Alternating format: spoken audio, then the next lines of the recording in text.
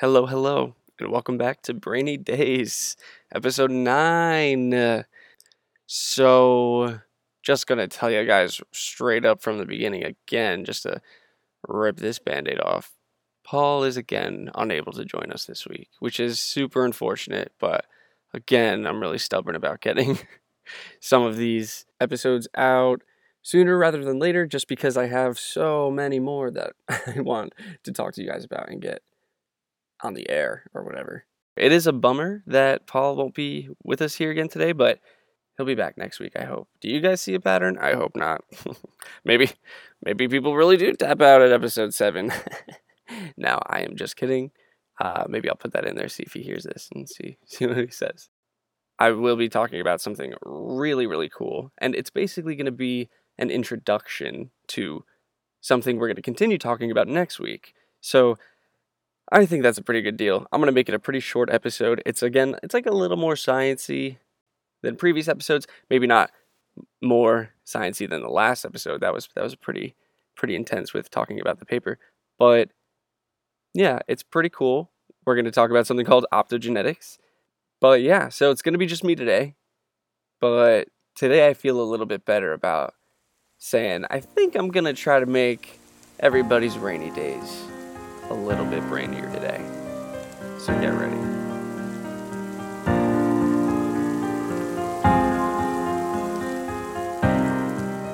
I feel like I gotta up the goof factor this time around. Like, if I'm going on my second episode without Paul here, then yeah, I feel like I have to be a little bit more entertaining.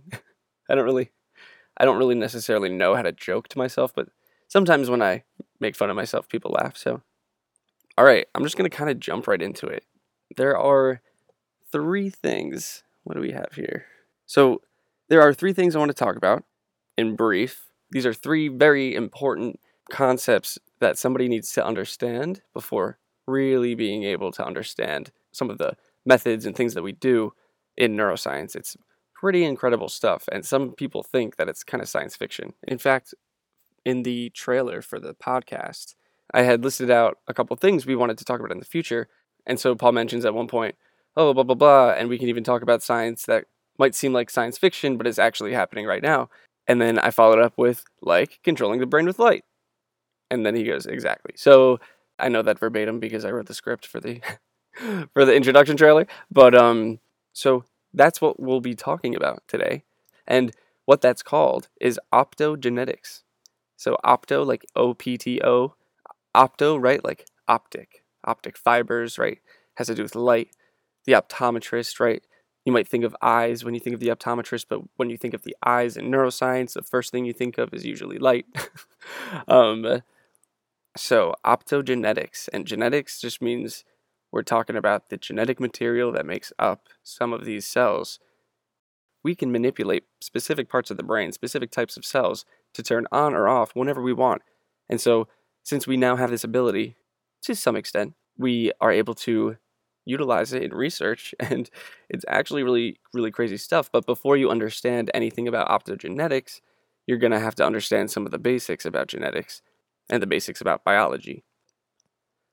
This is always one of my favorite things to talk about when I'm talking to people outside of neuroscience and even biology, because it's just so wild to me as a neuroscience student already that I can't even really imagine how some people out there like just accept this for what it is, but also I feel like a lot of people do accept it for what it is because they don't understand how crazy it is. So before I even talk about optogenetics, and again, I'm going to try to aim for like a half hour for this episode, but it is a lot to try to pack into one episode. So feel free, someone suggested to me like, hey, maybe you should have a break session in the middle of your podcast. And that's awesome. That's really cool. And I love the suggestions. Keep them coming, guys. I've been getting a lot of really good ones. But, there's a pause button. So feel free to tap the pause button if you need a break. But yeah, no, I figured that was, a useful function if you do feel like you need a little break from the science. So let's just get into it. So basically, there are 3 things I need to talk about before starting to talk about optogenetics at all. And that's going to be the bulk of the episode. unless you want to skip to whatever. Maybe I'll go back and put the timestamp in here or something, and you can want to just learn about optogenetics and what it is in a nutshell. Also, if you type optogenetics for beginners or what is optogenetics into Google, it has all these really cool things. I was reading this article for children, actually, for a little while before I realized it literally was called like whatever, science for kids. And anyway, so it was helpful regardless. It was a very well thought out article on optogenetics. So to begin, the three things we're going to talk about are transcription, we're going to talk about translation, and we're going to talk about transgenic animals. All right, so they shouldn't be too hard to remember because they all have the same prefix. You know what? I'm just going to jump right into it, but I will define each of those really quick. Transcription, right? It's how DNA becomes something called RNA, right? DNA stands for deoxyribonucleic acid, and RNA stands for ribonucleic acid. And translation is the production of proteins through reading these strands of RNA that are produced through transcription. And then transgenic animals is a whole other monster of its own to talk about, but basically you can just think of it as an animal whose genetic code has been messed with in a purposeful way by humans in order to manipulate a very specific population of cells within that animal. But other than that, the animal is pretty much the same as it would be in nature. All right, so let's jump right into it. So transcription, I'm going to need you guys to maybe this is a good episode to like sit back and close your eyes and try to be imaginative and try to picture these things. First thing I need you to imagine is basically being in a cell, right? You want to imagine what it's like on the inside of a cell. So what that is really like in a nutshell is just a million billion things floating around all the time. These things being proteins, all having different functions. Don't worry about their functions for right now. What you are worried about is this big giant ball in the center of the cell. And that's called the nucleus. And inside the nucleus, there's this really, really tangled, tightly wound up string, double-stranded string, and that's the DNA. There's only one single strand. In other words, this is one molecule that lives in the center of every cell. Think about how wild that is just for a second. There's one really tightly strung up, super duper long, crazy intricate, very, very complicated molecule that lives in the center of every single cell of our bodies. That's our DNA. A lot of you know it takes the shape of a double helix, right? I think it's a right turn curve or something like that, which just means it curves one way as it goes up instead of the other. It's like a big deal in the biology world. I remember in my undergrad, they made this like really nice fireplace and it cost like $1 million whatever dollars. And everybody's like, oh my gosh, it cost $1 million. That's the $1 million fireplace. First of all, it was a dumb fireplace. It was just not functional at all because it's really pretty and really beautiful and people would gather around it, but there was just this piece of glass in front of it, so it just looked pretty, but you could put your hand up to the glass and see the fire behind it, but you couldn't feel any warmth. Anyway, so the point being was going vertical up from the center of the mantle of the fireplace all the way up to the ceiling of this giant building that it was in, the campus center, right? It was a big giant double helix strand, and it was really cool, and all the biologists were like, wow, cool. Until you can imagine, though, one day, one of the mega biology nerds there was really disappointed it wasn't me, to be totally honest, but looked at it and was like, that's incorrect. That's a left turn curve, and everybody knows that DNA has a right turn curve. And people were just like, okay, wow, how dare we? How dare we fall for these shenanigans? So that was thoroughly disappointing when we looked it up and there's just this permanently incorrect version of DNA on our $1 million fireplace. So there are all these different proteins always floating around within the nucleus. I'm going to be quick on this. We can have another episode in the future regarding the specifics of transcription, or maybe we'll just talk more about it and people will become more comfortable with it. But the act of transcription is when one specific molecule, this molecule is called a helicase, it attaches to the double-stranded DNA and it basically unzips it like a zipper, you can imagine. Unzips it, it's open on either side. That allows other proteins to come in. These kinds of proteins, they're called polymerase, RNA polymerase. There's different kinds of polymerase and whatever. You can see where it gets really intricate. It's like I'm letting you guys in on a little secret. It's like biologists aren't really smart. We just memorize all these different functions and it's just, exists. So it makes us seem smart. But anyway, so these RNA polymerase, they come in and they read the DNA. The DNA, it's made up of 4 main, what are called nitrogenous bases. And those 4 main nitrogenous bases are denoted by the letters A, T, C, G, right? They're adenine, thymine, cytosine, and guanine. So, right, that's A, T, C, G. A's connect to T's and C's connect to G's. That's all you have to think about. What you have to imagine is just that each half of the DNA connects to the other half of the DNA.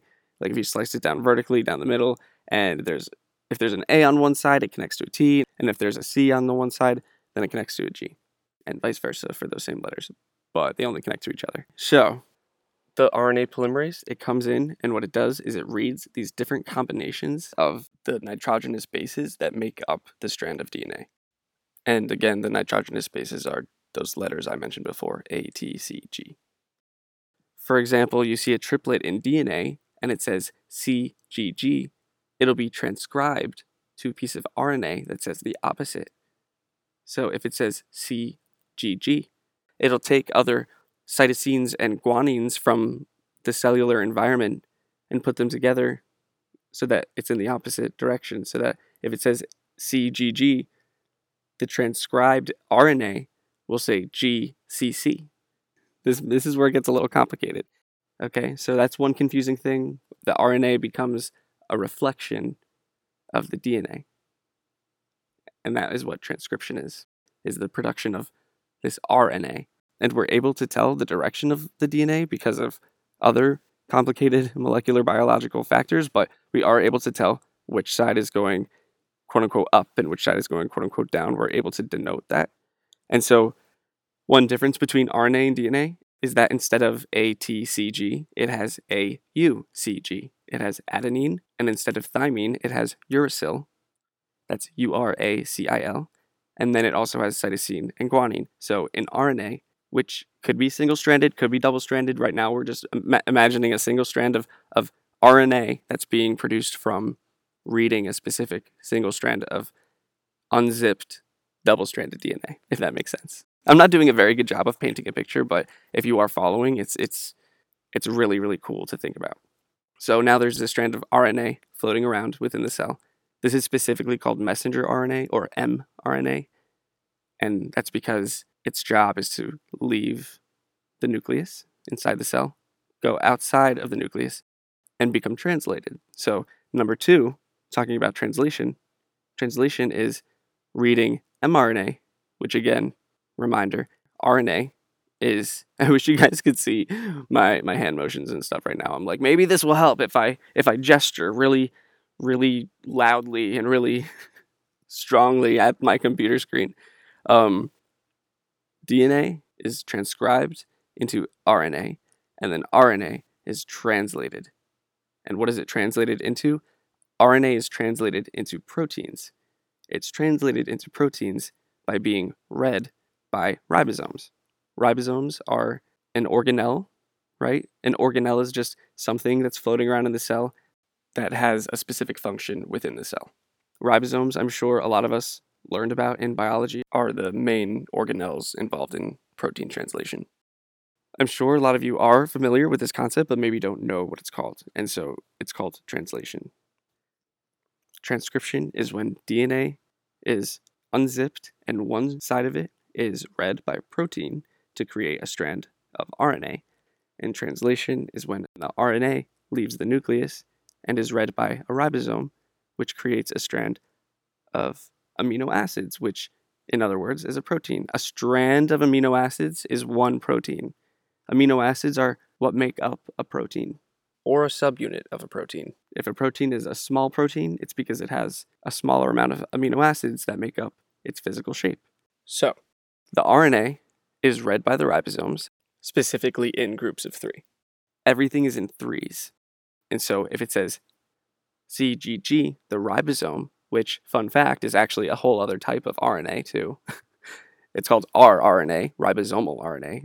whose function is to read the other kind of RNA that comes out of the nucleus, right? So it reads it, and then as it reads it, basically all you have to know is it reads these triplets, and every triplet matches a specific amino acid. There are 20 amino acids in our bodies. Amino acids, I'm sure you've heard a lot of any of your friends who are interested, or maybe you're interested in health and fitness. We need to get our amino acids in. That's because it's the basis of proteins.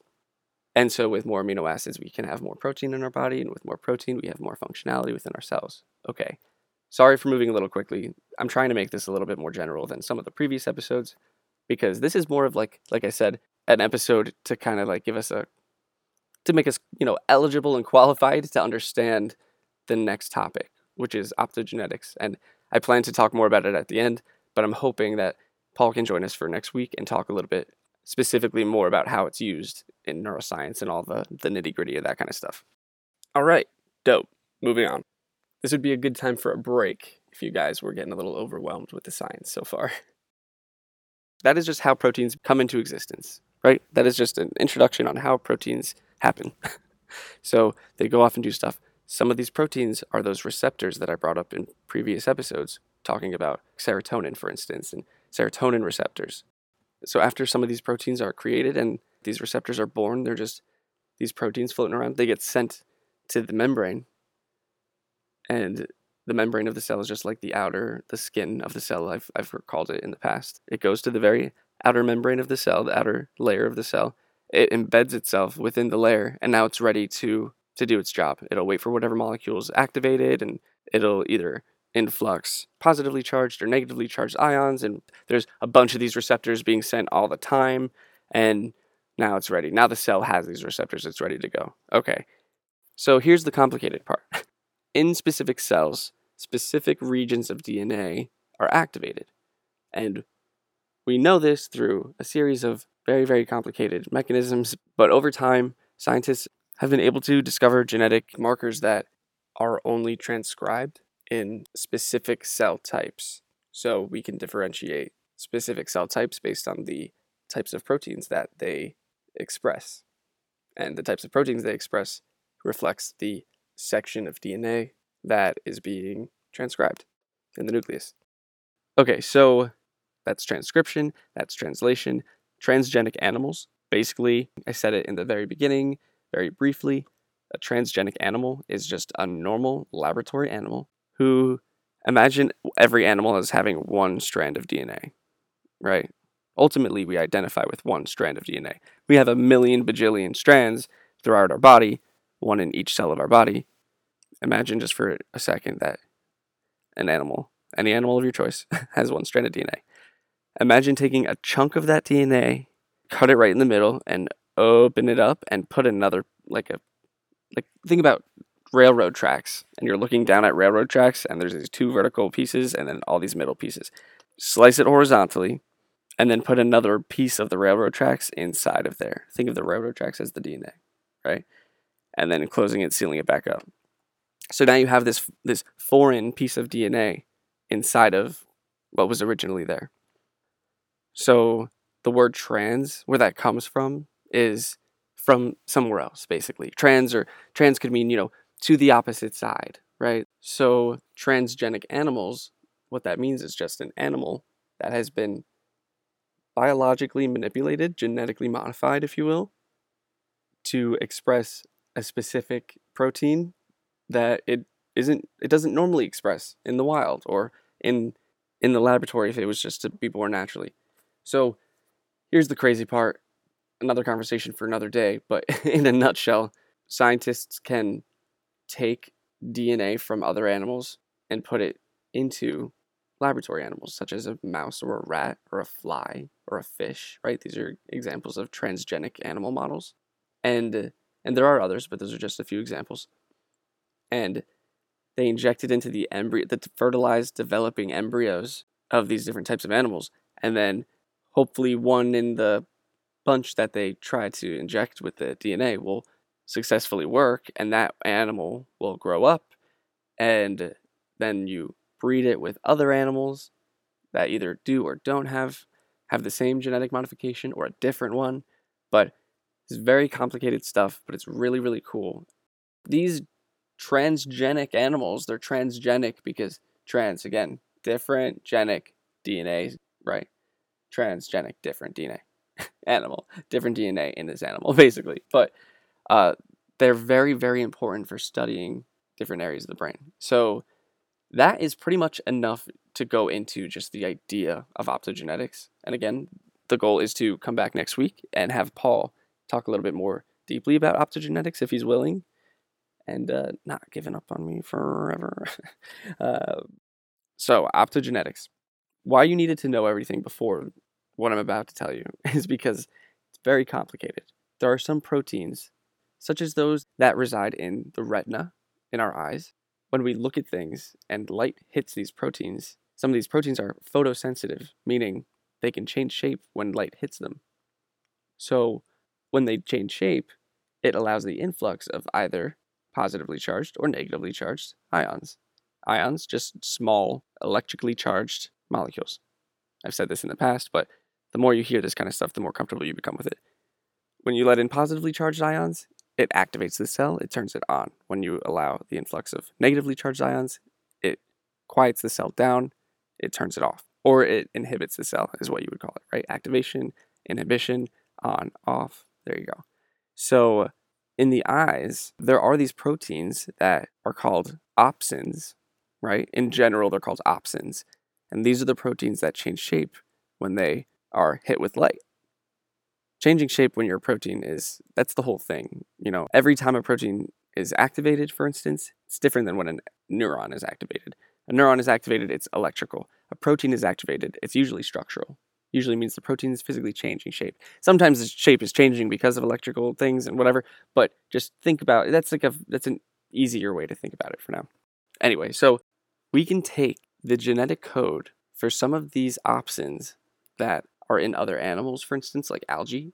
We can take that genetic code, put it into another animal, have this animal grow up, and have that genetic code have those specific receptors that respond to light express themselves. And what I mean by express themselves is go through the whole process of transcription and translation and then integration, right, into the membrane of the cell so that it's ready to work and ready to go. You can do all that in a specific area of the brain with a specific cell type. So you can do a very, very specific experiment regarding the function of a type of cell in a specific area of the brain. That alone should be mind-blowing. Just the fact that we can get a genetic code anywhere to be expressed specifically anywhere in the brain is wild to me. But that's just step one. Now, just like there are all these other millions of receptors, now we have in these specific cell populations, specific area of the brain, we have some of these cells. Only the ones that we want to express this protein are expressing the protein, and that's the only cell in the brain, or those are the only cells in the brain that are sensitive to light now.